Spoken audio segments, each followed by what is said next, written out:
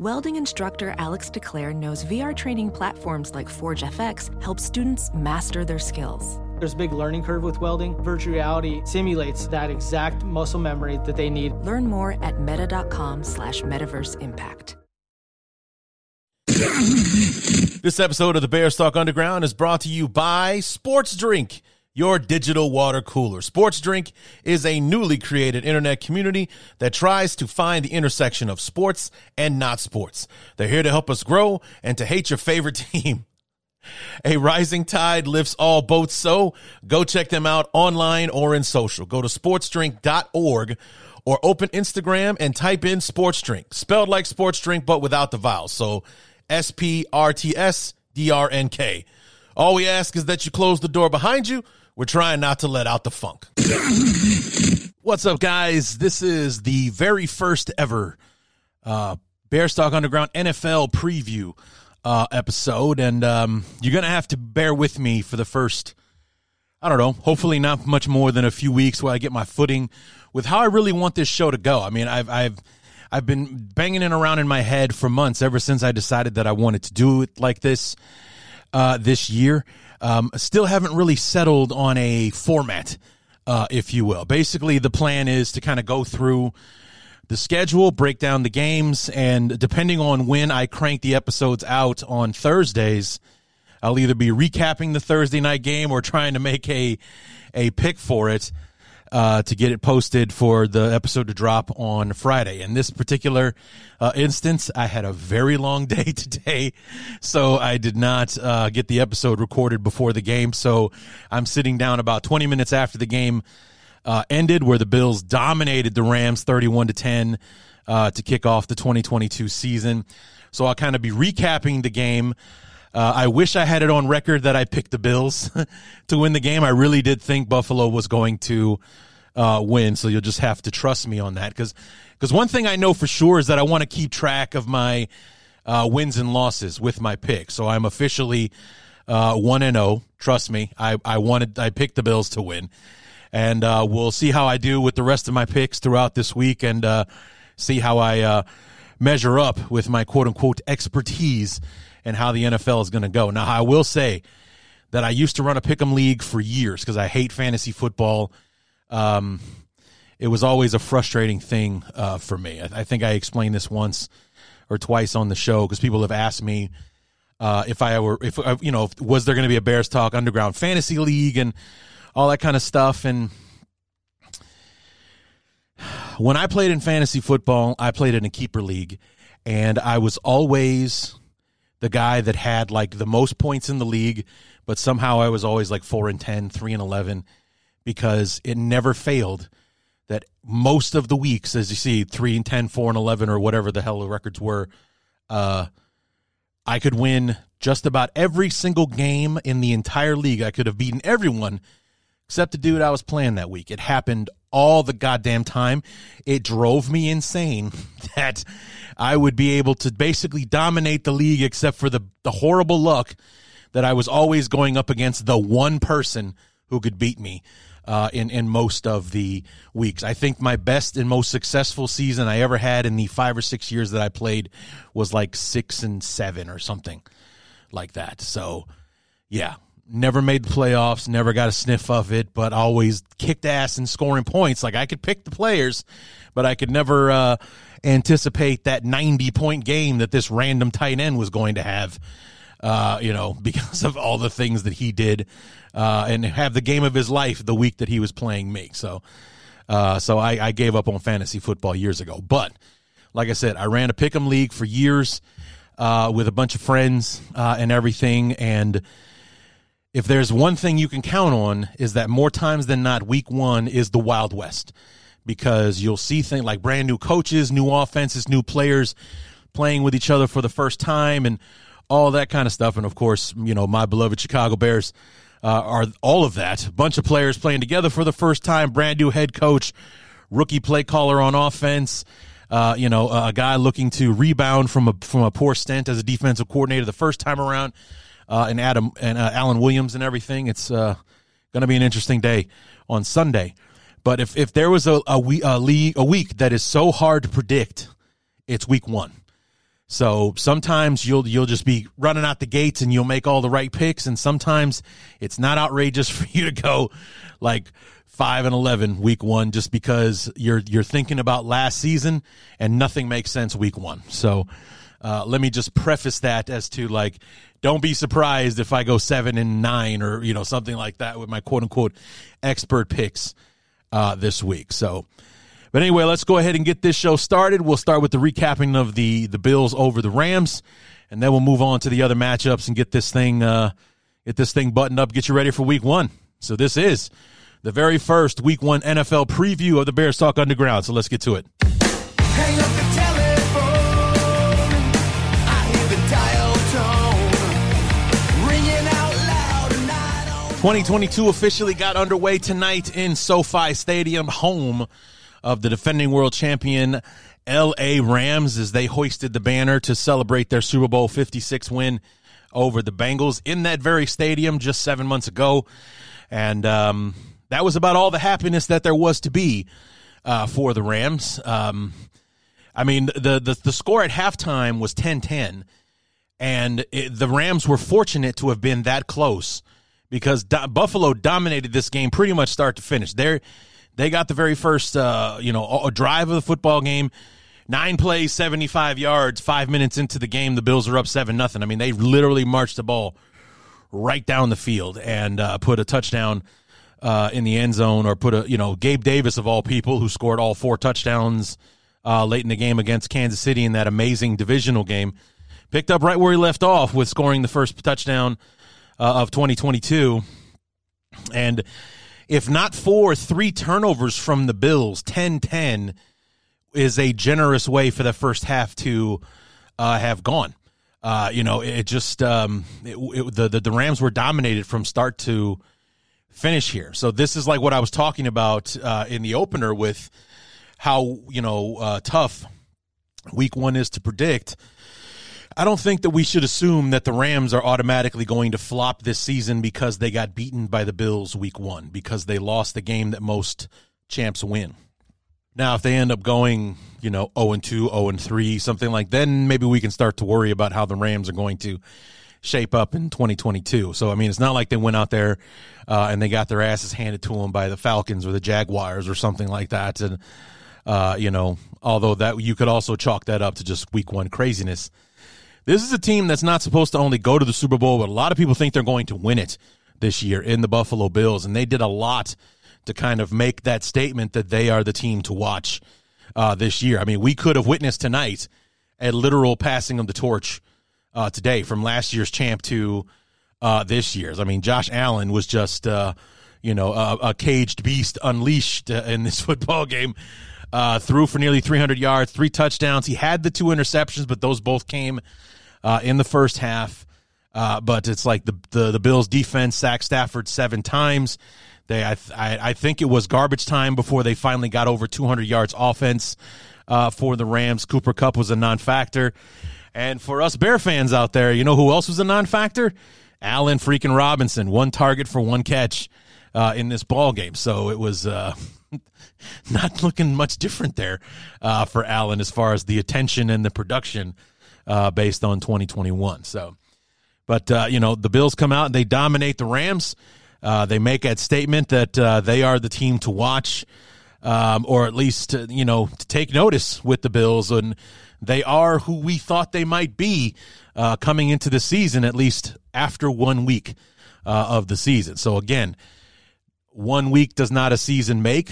The Bills could very well just fall flat on their faces after this, and they put everything that they had into beating the world champs on opening night, and then we don't hear from them again. It's not unprecedented for such a thing to happen because, as you guys have known, I've mentioned this 1,000 times before. The Bears hosting the Cowboys on Monday Night Football, week one of, I think, 1996, and there's Wannstedt. He's the head coach, the former Dallas Cowboy defensive coordinator. Here come the world champs, on the first Monday night game of the year, which was like the premier game at the time. and the Bears just whooped the Cowboys from pillar to post, man. I mean, we dominated that football game. I think it was Brian Cox's first year with the Bears, and he's in there. He's getting sacks. We're forcing turnovers. We busted up Emmitt Smith. He left the game injured and all that kind of stuff. It's like, man, the Bears made a statement. We got it done tonight. They're going to be a team this year. Yeah, no, they weren't. I think they were like maybe 7-9, 6-10, something like that. 1 week does not a season make. So while everyone's at this point ready to crown the Bills and they're ready to lambaste the Rams, everybody just hold off on that prediction for a few weeks. I mean, how many times have we seen in the NFL a team come right out of the gate 5-0, 6-0, and not break the play? I mean, hell, was it last year or no, 2020? The Steelers started 11-0. Limped their way into the playoffs and then gotten boosted in the first round. So just because they look like something doesn't mean that they are. So as much as we all want to crown the Bills right now and kind of pace the, laugh at the Rams for, really not showing up in their home opener to defend their world championship, it's only week 1. So, but man, the Bills look fantastic. They really did. I mean, it was all gas and no brakes for the Bills. And, if you're a Rams fan, you might be a little bit worried, but also keep in mind, it's week 1. There's a long way to go here. So, all right, let's get to the rest of the schedule here. First matchup, we have the Saints and the Falcons. A lot of people really high on the Saints going into this thing. Really think, I saw experts and such making their picks. They're picking the, some are actually even picking the Saints to win the South this year. Others are definitely picking them to be a playoff team this year. I'm not so sure. Michael Thomas, is he actually going to be healthy? Is he going to, be out there? I mean, they've been ravaged by injuries over the year. It's the first year with, without Sean Payton. The first year is Dennis Allen as the head coach of the Saints. It's Jameis coming back off of an injury last year. So, to me, I'm more of in wait and see mode with the Saints than I am just like, oh, look at this on paper. It's like, yeah, they've looked great on paper for a long, long time, but it's been a while since they've actually contended, in the NFC. They're kind of like the Colts under Manning for the longest time, how they were just absolute warriors through the regular season, but the playoffs was another matter entirely. For how they look during the regular season, Peyton Manning should have won 6 Super Bowls, 5. He should have been in the Brady discussion. I mean, I think he's still a way better quarterback than Tom Brady ever was. But as far as the championships being the measurement, Manning is way behind Brady on that because he and his teammates just didn't show up in the playoffs. The Falcons, on the other hand, year 2 under Arthur Smith. Marcus Mariota, the brand new head coach. Matt Ryan has moved on.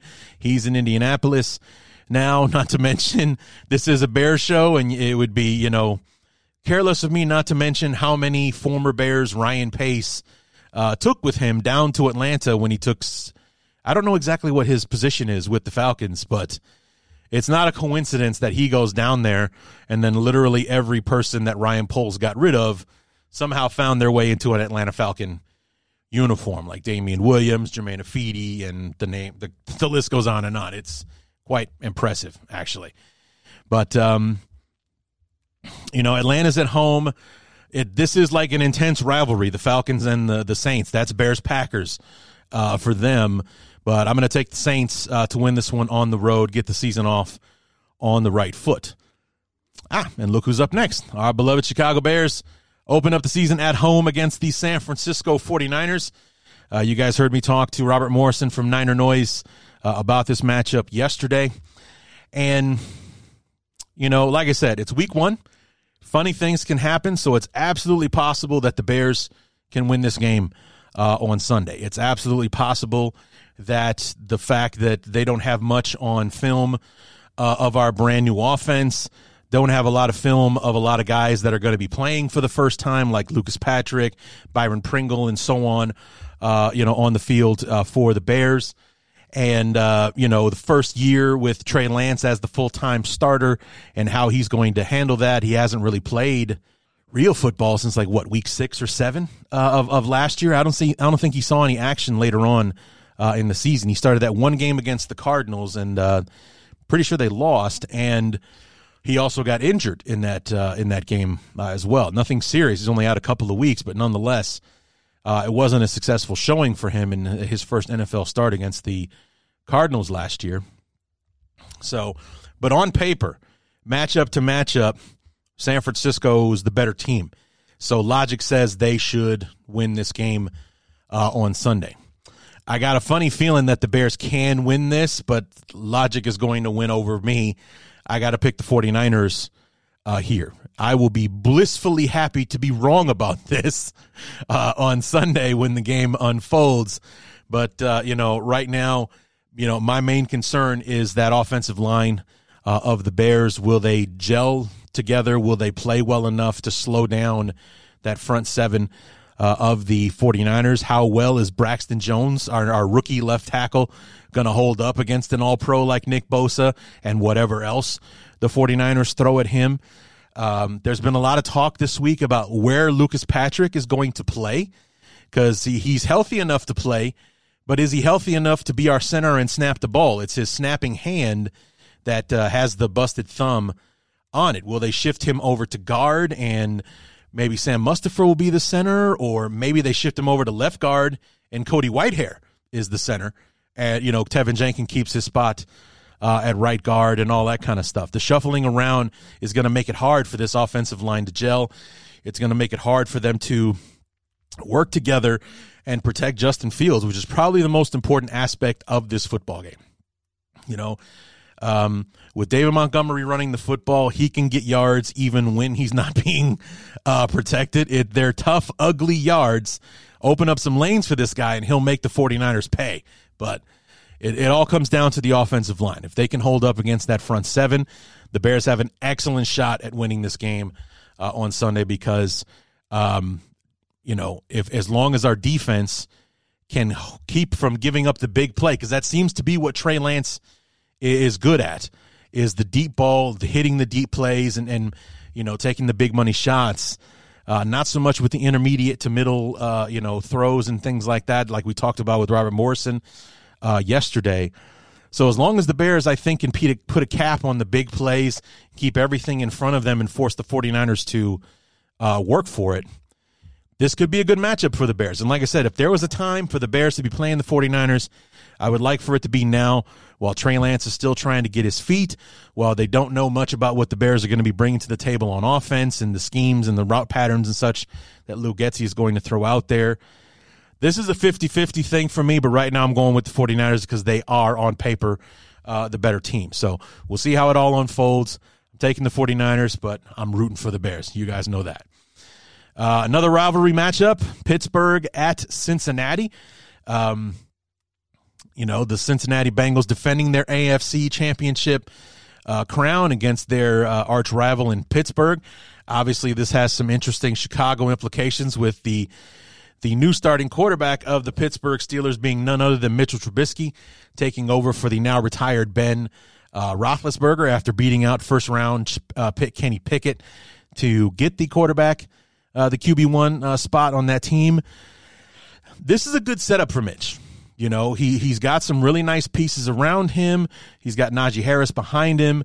He's got but Claypool, the wide receiver from Notre Dame, and other pieces around him offensively. A good offensive line, things that he didn't necessarily have in Chicago, especially the good offensive line. There might be some concerns with this one, but it's still probably better than most offensive lines Mitch had to play behind in Chicago, unfortunately. But they are going against the defending AFC champions. Joe Burrow is back, plus the plethora of tools that he has, the solid running game. They went out, and the thing that really killed them, especially in the Super Bowl, was the offensive line. They went out and got La'el Collins. They added some other pieces to the O-line as well. They still have Jamar Chase and the other weapons they have on the offensive side. I think they were like number 2 or number 3 in the NFL as far as returning players, coming back. I think the Bears were at the bottom. We've got 19 players from last season on the team currently, because Ryan Poles could just gut the roster again and shave that down to single digits before kickoff on Sunday, knowing this guy. But I'm going to go with the Bengals here because this is kind of like with the Bears and the 49ers. I'm going with who I think the better team is. But that's going to be the real question about the Bengals this year. Are the Bengals going to be the defending AFC champions who are looking to A, defend their AFC North crown, B, reclaim their spot atop the AFC and go back to the Super Bowl this year and right what went wrong against the Rams last season? Or are they going to be the Bengals? Because, not the world's greatest comparison, but the Bengals, in recent memory anyway, are kind of like the Bears. Every now and then, they'll surprise you. They'll put a good season together. They'll make a run in the playoffs and all that kind of stuff. But they never really have been able to back that up with consistent success. And, it's will the Bengals be the defending AFC champions or will they be the Bengals? It'll be interesting to see how it all unfolds, but I like them to win this one, start the season off right with a win over the Steelers. Next matchup, we have the Eagles and the Lions being the home team here. Anybody who watched Hard Knocks has to have some kind of sentimental attachment, maybe not attachment is not the right word, but kind of a sentimental feeling towards the Lions. There was a lot to like there with Dan Campbell. I love his coaching staff, and I think they're all former players. So they've all got skin in the game as far as these are guys that definitely know what they're talking about. Not only had they played football, they've played pro football at the highest level, and some of them were some of the best to do it during their time. And it's an impressive staff that they've put together. And, Dan Campbell, he's a passionate guy, and he's a character for sure. And I really like what he was putting together in Detroit. I mean, talk about a complete change of pace from what the Lions and Lions fans had to suffer through with Matt Patricia, who was supposed to be their Bill Belichick. And when he tried to be Bill Belichick, the whole thing went down the toilet. So, with the character that he wasn't and everything, bringing Dan Campbell in had to be some kind of fresh breath of fresh air for them, because it's been fun to watch him in the press and stuff like that last season, and then to get more of an intimate picture of him during Hard Knocks this summer. That being said, if there's a team that's going to take the NFC East away from the Cowboys this year, it is the Philadelphia Eagles. My only concern for them is Jalen Hurts. I'm not really a fan of him as their quarterback. I really think that this, with the roster they've put together, they are a quarterback away from winning a championship, I think. I don't think Jalen Hurts is the guy. But, I do like them to win this game on Sunday against the Lions. I do think the Lions are going to be a tough out this year, though. It does look like those guys are buying into the whole grit mentality that that Campbell preaches, and that we saw him kind of beaten to the ground with Hard Knocks. They got a lot of passionate football players. Maybe still not the most talented roster in the league, but I think they're going to surprise some people this year. I just don't think it's going to be the Eagles week one. So give me the Eagles for the win over the Lions. I think it'll be a tough out for Philly, but I do like them to come away with the win on Sunday.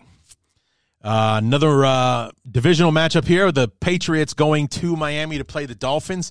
Interesting matchup. This is one I'm going to keep my eye on because it's game one for Mike McDaniel as head coach. They went out and got some pieces on the offensive side. They made the trade for Tyreek Hill. They've handed the reins over to Tua Tagovailoa. No quarterback competition or anybody nipping at his heels this year. It's his job, no matter what, which has to be give some peace of mind to the young quarterback and everything. When we had our guest over the summer talking about the Dolphins, it's like the defense is virtually untouched. They have everybody who they had last year was a top 10 unit last year, so it was really up to the offense to, really kind of get it done. And this was a team last year, if you guys remember, started 1-7, then won 7 in a row before, I think splitting the last two to finish 8-9 or something like that. 9-8, 8-9 last year. So they're capable of winning games. I think they're the first team in history to go on a 7-game losing streak and then follow it up with a 7-game winning streak. And when we broke down the schedule, it was Brian Miller was his name, our guest. When we broke down the schedule, in that 7-game losing streak, there were at least 2 or 3 games that they should have won. And throw that in there, then this is a 10-7, 11-6 team that's in the playoffs for sure, as opposed to the 9-8 team where Brian Flores is fired and, we've got controversy and all that kind of stuff going on there. New England, it's year 2 under Mac Jones. It's and not a lot of people high on the Patriots this year. Not liking a whole lot of things that they did. Even when we had our guest this summer, Pat Lane, talking about the Patriots, he was talking about maybe 8 or 9 wins. So not even matching up to last year's 10 or 11 win. I think it was 10 wins for them last year. Got them into the playoffs where they were pasted by the Bills in that wild card round. But not a lot of people high on the Patriots this season. So that's why I'm so interested in seeing how this was. Miami swept the Patriots last year, winning week 1 and week 18 over the Pats. And I'm interested to see if they can get that going, do it again. Get the Mike McDaniel regime started off on the right foot by beating the Patriots and getting a solid win under their feet. So I'm very interested to see, to look at this game because of how the offense is going to look under Mike McDaniel. How is year 2 going to start for Mac Jones and the Patriots and everything? Hoping to get some tells and some indicators from this football game on Sunday just to see what we're going to be dealing with here with these two teams, especially since the Bears play them both. So we got the AFC East and the NFC East. So these are teams I want to keep an eye on, because we're kicking the can down the road. We're going to be playing these teams here. The Patriots, in fact, on Monday Night Football, our only Monday night game of the year. So, but I'm going to go with the home team on this one. Give me the Dolphins. This is going to be one of those. It might just be a week 1 thing, but with Mike McDaniel and them bringing out that offense, Tyreek Hill and his playmaking ability and all that kind of stuff, I'm going to go with the Dolphins on this one. So, all right, next game. I would be picking this differently, I think, if Zach Wilson was playing. Honestly, I really do. I'm not as high on the Raven as most people are. People thinking Lamar Jackson is going to bounce back and have another MVP-type season. I think we've seen the best of Lamar Jackson that we're going to see. That unbelievable MVP season he had in 2019. I'm not saying he's going to be a bad football player and he's going to be the next Vince Young or anything, just completely disappear. I just don't think he's going to dominate the way he did in that season. I think he can still be a solid, productive quarterback. I just don't think he'll ever be MVP again. I just don't see it. But, the Ravens, but also the Ravens are a wild card as well, because they were a team that was just ravaged by injury last year. I mean, hell, they lost 6 running backs just in training camp last year. It's like they were literally pulling guys off the street to run the football for them. And this is a team that runs the football. So I'm very interested to see how Baltimore is going to be now that they're healthy, or at the very least healthy-ish. There's no way they can be less healthy than they were last year, the way that these guys were banged up and all that kind of stuff. And then I love the offseason that the Jets had.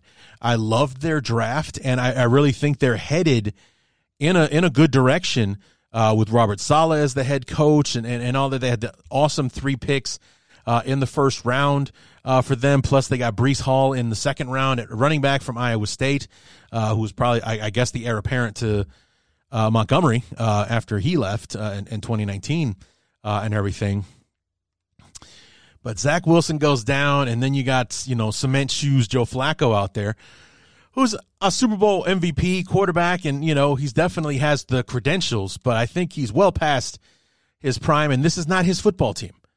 It's like Zach Wilson is not likely to play till I read this week 3 or week 4 at the earliest, Robert Saleh says, with that injury. He suffered the same injury that Andy Dalton suffered against the Bengals last year, which threw Matt Nagy's quote-unquote plan all into tizzy by not preparing Justin Fields to get some time with the ones, and then had to throw him out there as the starter for several weeks, and what a mess that was. But they're saying that Zach Wilson's going to be out for another 3 or 4 weeks, so it's Joe Flacco's team. I don't know, man. Like I said, I really like the Jets and what they were doing, what they did through the offseason and the draft and all that kind of stuff. I really like the team they were putting around Zach Wilson, and then Zach Wilson goes down. So right now, it was going to be a coin flip for me before the injury, but now with the injury, I got to go with the Ravens to win this one on the road over the Jets. So put me down for Baltimore. All right. Here's an interesting matchup. We got the Jaguars and the Commanders in Washington on Sunday. We're still in the noon games, by the way.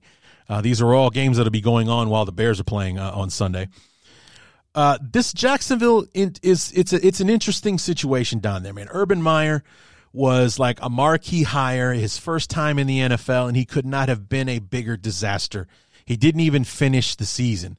And this is not like Bobby Petrino just walking away. This was, you're a disaster, I got to let you go. That's how bad it was. It wasn't like, oh, this isn't going well and I want to go back to college, so I'm quitting. This is, no, you're a disaster. You don't deserve to be here, so you're gone.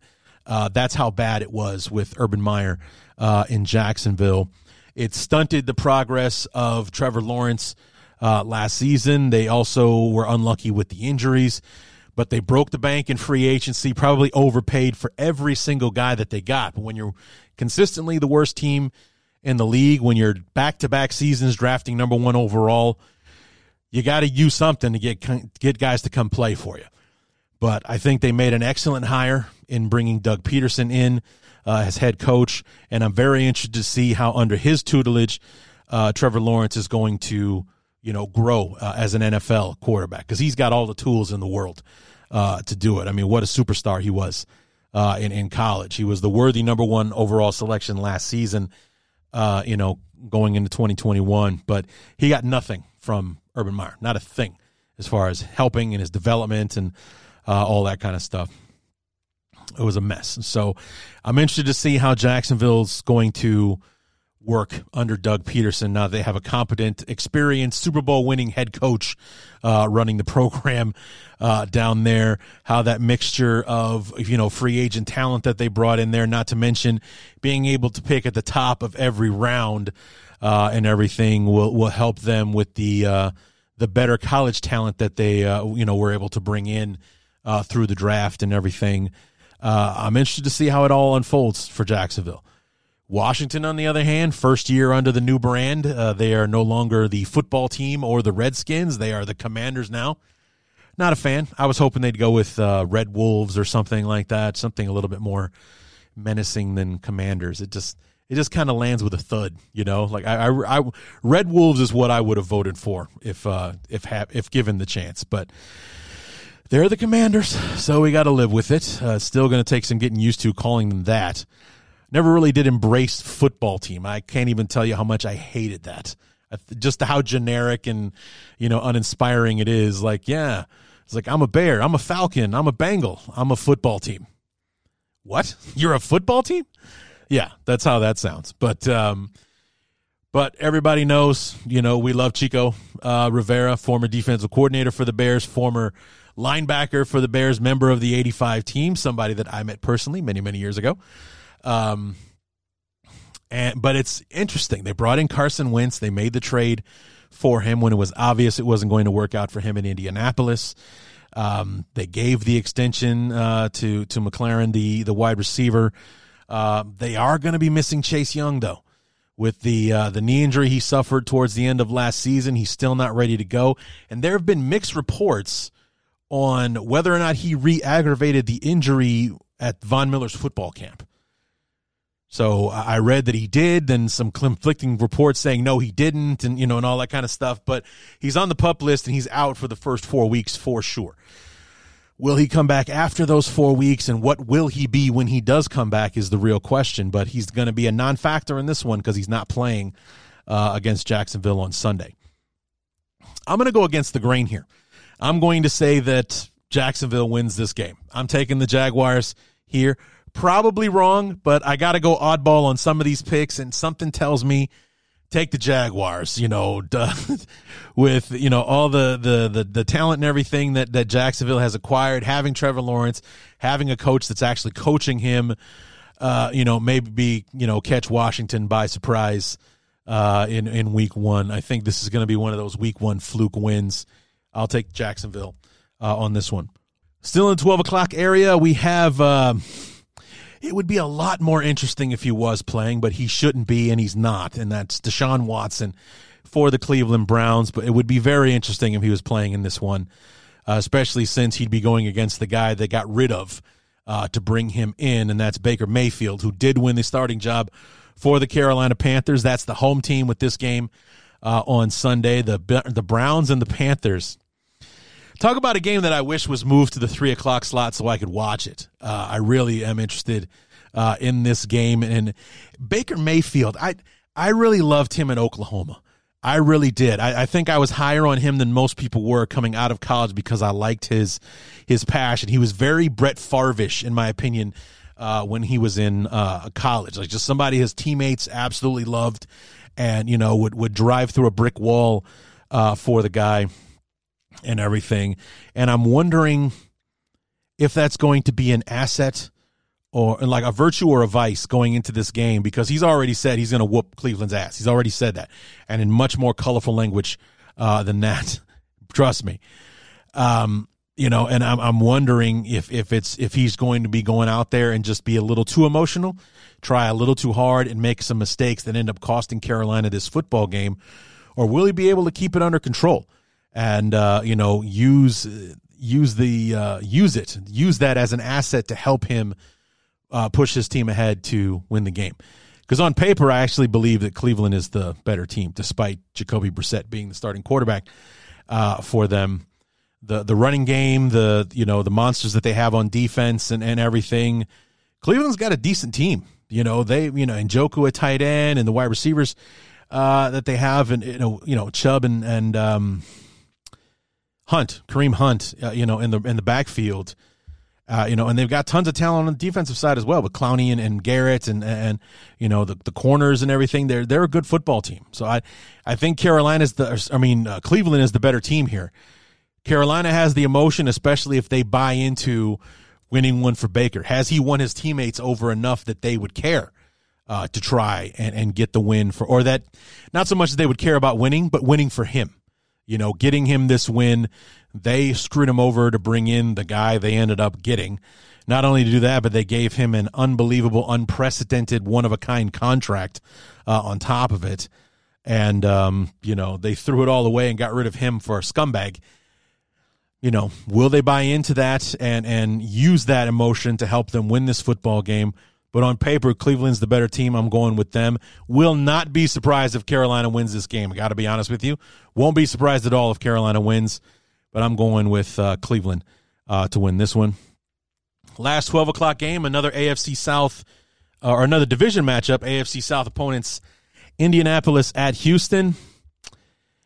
God, we're Bear fans. We love Lovie Smith, but they still got a lot of work to do down there in Houston. They really do. I'm sure with him as head coach, they're working a lot on the culture and changing the mentality of the Texans, who have not been good for the last several years.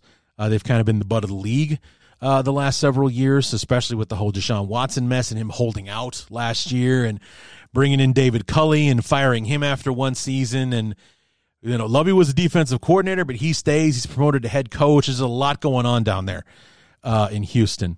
But they're still working on their football team. They're not going to be a very good team this year. The Colts are a lot closer. They have Matt Ryan, which automatically puts them in a better spot at quarterback than they were last year. They have Jonathan Taylor at running back. They still have Shaq Leonard at linebacker, even though they lost Eberflus, their defensive coordinator, and a couple of pieces that followed him to Chicago. They're the better team here. Give me the Colts to win over the Texans. Now, We're into the 3 o'clock games now, and first one up is Tennessee at home hosting the new look New York Giants. Brian Daboll comes in as the head coach. Thanks to the Justin Fields trade, they had 2 top 10 picks, one in Thibodeau, the defensive end out of Oregon, who I don't know if he's going to play because he suffered that knee injury in the preseason. But, Evan Neal, that offensive tackle from Alabama, was an absolute beast of an athlete, is going to be on that offensive line helping them. Saquon Barkley apparently looks like Saquon Barkley again. So it's just a matter of keeping these guys healthy. Like, they paid big money to bring in Kenny Golladay from the Lions last season, and I think they got about 5 snaps out of him before he went down for the season, which was also a problem that he had in Detroit with staying healthy. But if they can keep guys on the field, protect Daniel Jones, who is a talented guy. He is an athlete. He can play. It's just they haven't been able to quite surround him, and help him get the tools that he needs. This is his last shot. Brian Daboll was able to help develop Josh Allen into the superstar that he is, but he doesn't have the same time with Daniel Jones that he had with Josh Allen. He doesn't have 3 or 4 seasons to build him up. He's got 2022 to show that Daniel Jones is the guy, or the Giants are moving on next year. You can bank on that. So it's going to be a very interesting year for the Giants. They've got a lot to work on, and they're tired of losing football games, but they're on to their next head coach already. Joe Judge out after only 2 seasons. Daboll comes in, and we'll see how that all works out for them. Tennessee, on the other hand, number 1 seed in the AFC last year, boosted in the first round, boosted in the divisional round last year by the Bengals, despite sacking Joe Burrow 9 times in the division. How do you sack somebody 9 times and still lose the ball game? Well, when your quarterback throws like 3 or 4 interceptions, that usually is the issue. And it's a strange situation they got over there in Tennessee, because they're not very high on Tannehill after the way that he performed last year, especially down the stretch and in that playoff game in particular. And then they drafted Malik Willis, who fell to them in the 3rd round. And he had an outstanding preseason, showing all the reasons why he was rumored to be a first-round pick, even though there was only 1 first-round quarterback this season. He had an outstanding preseason. I got to watch Tennessee play a few times during the preseason. He's an athlete. He's very, very talented. So I wonder if he can continue that. I mean, I don't know how he would now that he's probably going to be on the sideline watching. He's going to have to get it done on the practice field. But if he can continue building on what he did in the preseason, I wonder how long it's going to be before Mike Vrabel has to make a change, especially if Tannehill struggles out of the gate the way that he did at the end of last season. But this is also a team that's got an excellent defense, and they have Derrick Henry, So, yeah, a lot to work with there. So, I mean, they traded away, the wide receiver. Was it A.J. Brown? Yeah, they traded him to Philadelphia, which is one of the reasons why I like the Eagles so much. They drafted Burks out of Arkansas in the first round to replace him. It's a lot of production he's got to account for there. So we'll see how it all works out with Tennessee. But as far as this matchup goes, give me the Titans. I like them better than the Giants. And then a game I'll definitely be watching in the 3 o'clock slot, Minnesota hosting the Green Bay Packers. Now, depending on who you talk to, the first place team in the NFC North is playing in this game. Most are obviously picking Green Bay. A lot of people picking Minnesota. If they're not picking the Packers to win the NFC North, they're picking the Vikings to do it, despite the fact that they're bringing in a brand-new general manager, a brand-new head coach, and Kevin O'Connell, who is the right-hand man for McVay in Los Angeles, thinking that this is going to be another successful McVay coaching tree hire, and that Kevin O'Connell is going to be able to tap into something with Kirk Cousins that defensive-minded Mike Zimmer could not in his time as head coach. But I'm interested to see if Minnesota can live up to what people think they're going to be. Obviously they have Justin Jefferson, they have Adam Thielen, Dalvin Cook coming out of the backfield. There's a lot to like about this team, especially on the offensive side of the ball. It's just whether or not Kirk Cousins, who actually had a very good season last year, just seemed to not, come up in those big moments. So maybe that's something O'Connell can help bridge the gap with Cousins to help the Vikings become the team they think they can be, even in year one of a brand new regime. So not just a head coach, but a new general manager, which means a different focus on the team, building the roster, and so on and so forth. I mean, with the way that Ryan Poles gutted Ryan Pace's roster, I wonder what this team would look like had Ryan Poles taken that Minnesota job. Very interesting, very interesting what if to kind of contemplate. In Green Bay, the Packers are the Packers. They still got Aaron Rodgers. They unfortunately brought him back, and I mean unfortunately for us as Bear fans. They did lose Devontae Adams. They brought in Sammy Watkins. They drafted Christian Wilson.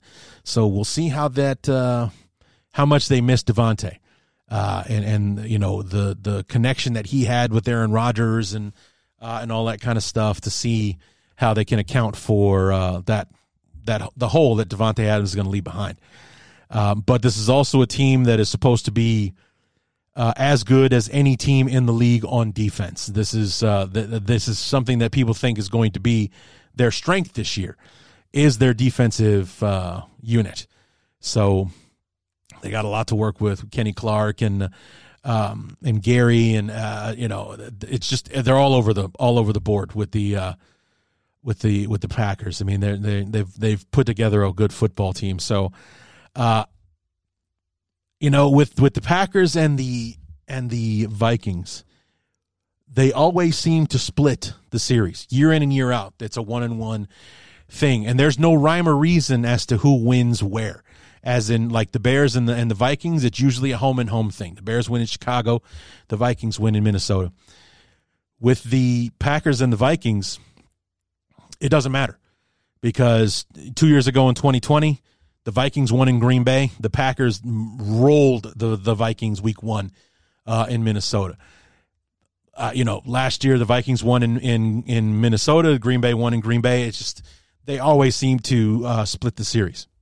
So it's just it's almost like maybe you can't really figure out who's going to win this one, but history says whoever loses this game is going to win the next one. So it's just that's where the money can be bet on. Like, okay, depending on how this first one goes, that's how the second one. You can go with the opposite result in the rematch later on in the year. But it's definitely an intriguing matchup, one that I will definitely keep my eye on Sunday after the Bears get done beating the 49ers, even though I'm still picking San Francisco. But one that I will definitely keep a close eye on, because I really am curious to see if Minnesota can be the team that people think they're going to be as far as the alternative to the Green Bay Packers. Like if it's not going to be Green Bay, it's definitely going to be Minnesota that wins the division and goes to the playoffs this year. So I'll take Green Bay in this one, though. Just can't bet against Aaron Rodgers, because he's still Aaron Rodgers, as much as we hate it. But all right, moving on. Kansas City at Arizona. Going to be keeping a close eye on the Cardinals this year, especially since they are the mid-season Hard Knocks team this season. I'm very interested to see how the season goes for them, because the last couple of seasons under Cliff Kingsbury, they've gotten off to fast starts. I think they were 6-3 2 years ago in 2020. They were 10-2 when they beat the Bears in Soldier Field last season, and then struggled down the way. They went in 2020. I think they went 2-5 down the stretch, and the Bears held a tiebreaker. So that's why we were in the playoffs instead of the Falcons. The Cardinals. If the Cardinals win one game of that, 2-5 stretch that they win one more game, they're in the playoffs and we're not. We didn't deserve to be there, but it went down the way it went down. But last year they were 10-2. I think they finished 11-6 maybe. And then of course just were embarrassed in the wild card game against the Rams last year.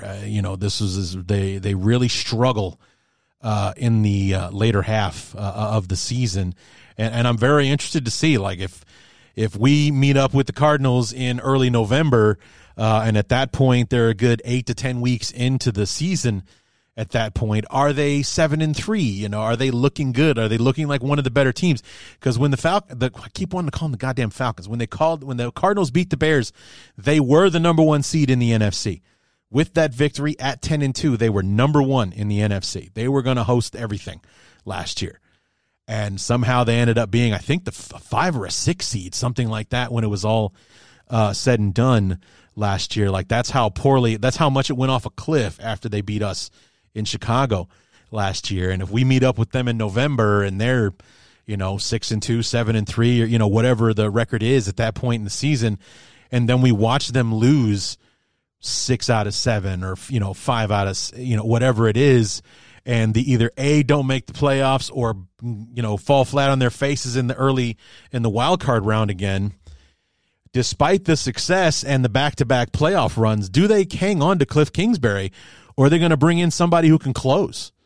That's what makes them one of the more intriguing teams this year. That being said, I don't think there's any way in hell they win this game on Sunday.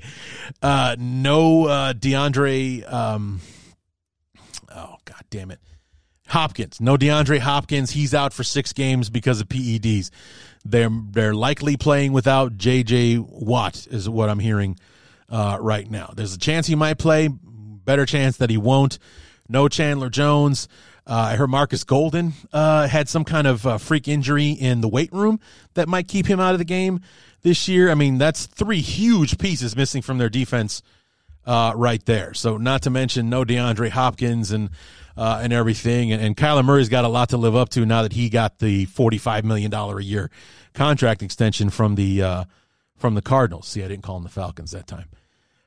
And the other problem is they're playing the Chiefs. So the Chiefs are coming into town. And if you look at Arizona last season, for all the success they did have, where they didn't have it was at home. They were like 7-1 or 8-1 on the road last year. And ironically, that loss was to the Lions in Detroit. The Lions just out of nowhere just murdered the Cardinals one day. Just murdered them. And I think they were like 8-1, 7-2 on the road last year. And they really struggled at home. Like, they won some ball games early in the season, but I think they ended up losing like their last 5 home games last year. So not only do they have a lot of holes in their defense, they're missing their best offensive player, they've also got the Chiefs coming into town. And this is a team that's got a chip on its shoulder after losing the AFC Championship game last year. They're also looking to, replace the productivity of Tyreek Hill. They go out and sign Juju Smith-Schuster away from the Steelers and everything. This is a squad that's looking to answer for coming up short after getting out to a big lead in the AFC Championship game. This is going to be their first real opportunity to answer for that. And they're playing a team that's already on the ropes. It's an ugly situation going on in Arizona at the moment. So when they start getting some guys back, then maybe we can start picking Arizona to win some games. But they're going to be missing some pretty important pieces on defense. And the Kansas City Chiefs are pretty awesome on offense. So I'm going with the Chiefs on that one. Last 3 o'clock game, we got the Chargers hosting the Raiders. Obviously as a Bear fan, I'm going to keep an eye on this one to see how Khalil Mack looks in his first opportunity playing opposite Joey Bosa. I mean, talk about a nightmare matchup and one that I would salivate over if I'd ever had it in Chicago. But unfortunately, Khalil Mack's time was a mixture of being banged up and, also probably being banged up because his partner on the other side in Leonard Floyd for the first few seasons wasn't holding up his end. I just got done talking to a buddy about this where, watching the Thursday night game tonight with the Rams, how they were talking about, Aaron Donald was kind of struggling today because he's not getting any help from Leonard Floyd. Leonard Floyd isn't getting to the quarterback, so the Bills had no problem keeping the double and triple team on Aaron Donald because Floyd wasn't winning his matchup on the edge, so they didn't have to devote any more attention to him. That's exactly what happened with him and Khalil Mack in Chicago. I mean, this is a guy, Leonard Floyd, his first 2 years in the league, he led the team in sacks, and we brought Khalil Mack in, and you're thinking like, okay, Well, now things are really going to kick off for Leonard Floyd because he's going to have, in the early going, he's going to have one-on-one matchups while Khalil Mack is getting, the double teams and the extra attention to protect their quarterback. And then when they have to start devoting some attention to Floyd to counteract that, and Khalil Mack's getting one-on-one matchups, we're really going to have something here because then you're going to have to pick your poison. You're going to double team Mack, you're going to double team Floyd, and Floyd just never got around to being that guy. And the Bears ended up letting him go. He goes off to the Rams. He's doing well in Los Angeles with the Rams.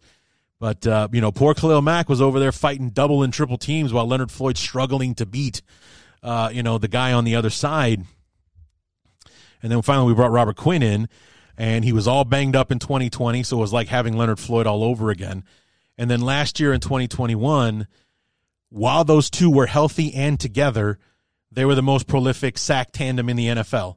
And then Khalil Mack suffers that foot injury. He can't come back. And, Robert Quinn's out there murdering the league for 18.5 sacks. But, kind of getting away from the thing. But it's just, I was really looking forward to seeing those two healthy and together this year. But Ryan Poles had other plans, sends him off to Los Angeles to be with the Chargers, a team that is chomping at the bit to make their mark, to, make a playoff run. They came up just short last year. They made some really big improvements with J.C. Jackson at corner. They added Khalil Mack to counteract Joey Bosa. I mean, that's a mess. I mean, that's Clowney and Garrett, comparable with, as far as like, a 1-2 punch coming off the edge. Yeah, Khalil Mack on one side, Joey Bosa on the other. And both of those guys are not just animals in the pass rush. They also play the run very, very well. So I'm very interested to see how that's going to unfold out there. Oh, yeah, and there's also Justin Herbert, who might be the next best quarterback in the league, that they're developing out there. So, I mean, it's year 2 under Brandon Staley. And, to see if they can kind of fill in the gaps that cost them a playoff run last season and see what the Chargers can do if they can make a deep run.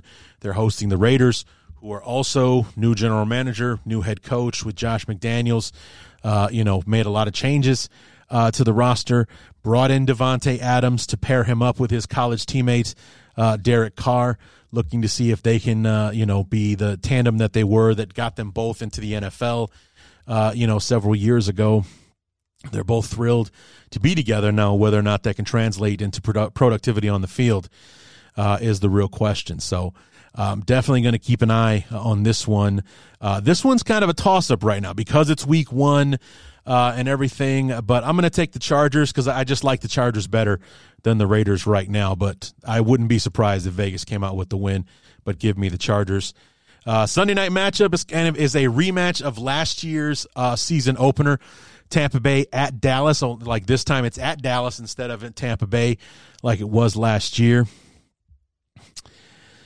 Boy, talk about two teams that are going to be tough to gauge this year. I mean, Tampa Bay's back. They had that disappointing playoff loss where they fell short against the Rams in that divisional game. They were looking to defend their Super Bowl championship last year, came up just short in that divisional round to the Rams, who went on to win the Super Bowl.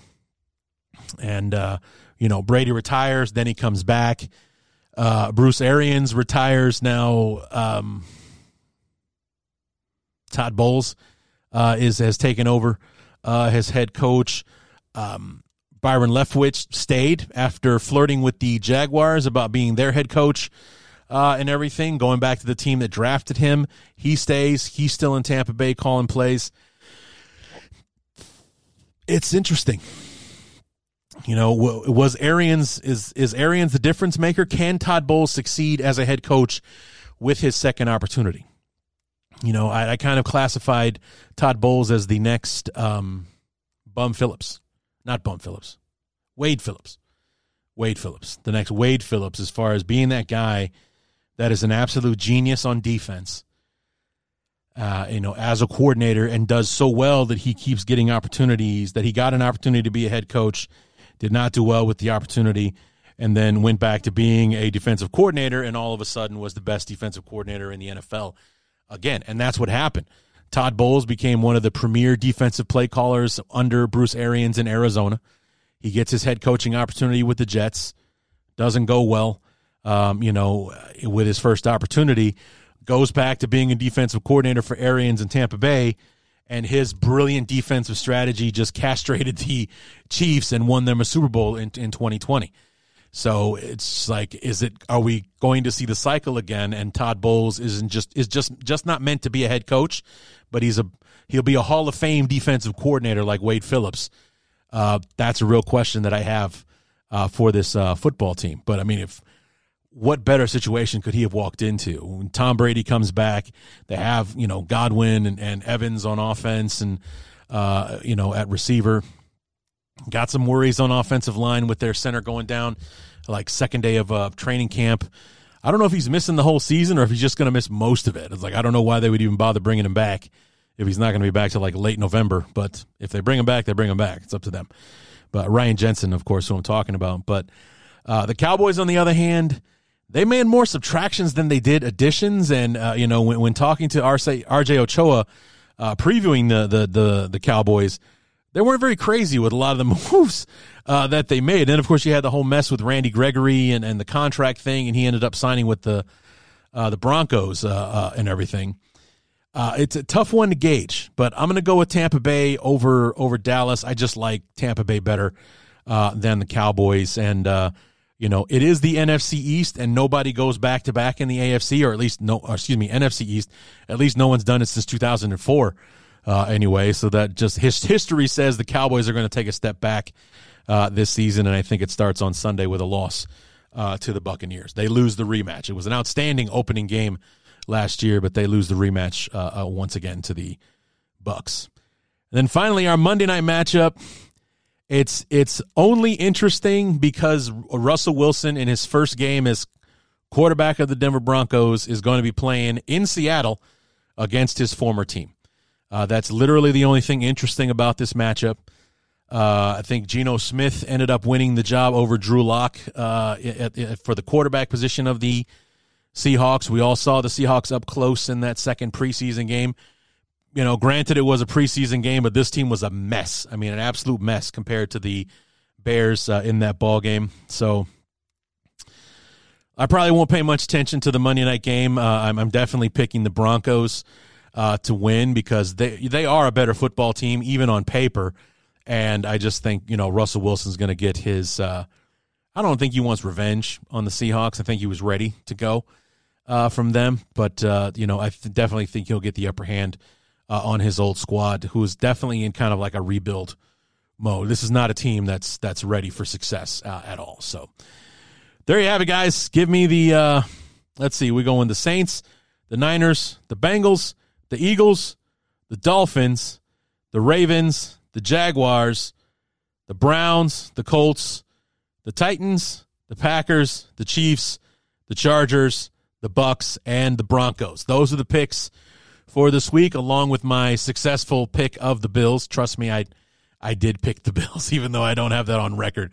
I'll have to make sure I do that next week when I'm previewing when I'm reviewing the games, that I go ahead and pick the Thursday game just in case I don't get to it. Just in case I don't do the show until after the Thursday game is over. So yeah, I'll be sure to button that up next week. But those are my picks. We'll see how I do when we come back on Tuesday to recap all of the action, from week one. We'll talk about the Monday night game and how it unfolded. If I watch it, I don't know if I will. Maybe I'll just watch SportsCenter and recap it real quick. But we'll get to all of that and see how this NFL experiment goes here with Bears Talk Underground and what we're doing this season. But maybe we'll come up with more of a structure and whatnot. But I think this actually went pretty well. So anyway, come on back on Monday when we'll review Bears 49ers. And like I said, we're doing all in one now. We're not breaking it up anymore. We're going to have bear ups and bear downs. We're going to have knee-jerk reactions, the whole 9 yards to recap the game from Sunday. So come on back for that. And until then, my name is Larry D, and this has been the Bears Talk Underground. Hey, man, hey, have you been down to Hatton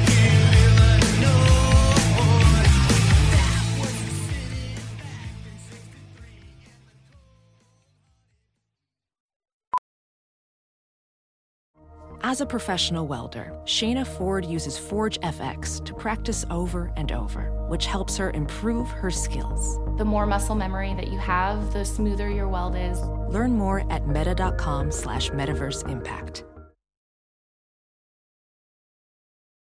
As you write your life story, you're far from finished. Are you looking to close the book on your job? Maybe turn a page in your career? Be continued at the Georgetown University School of Continuing Studies. Our professional master's degrees and certificates are designed to meet you where you are and take you where you want to go. At Georgetown SCS, the learning never stops, and neither do you. Write your next chapter. Be continued at scs.georgetown.edu/podcast.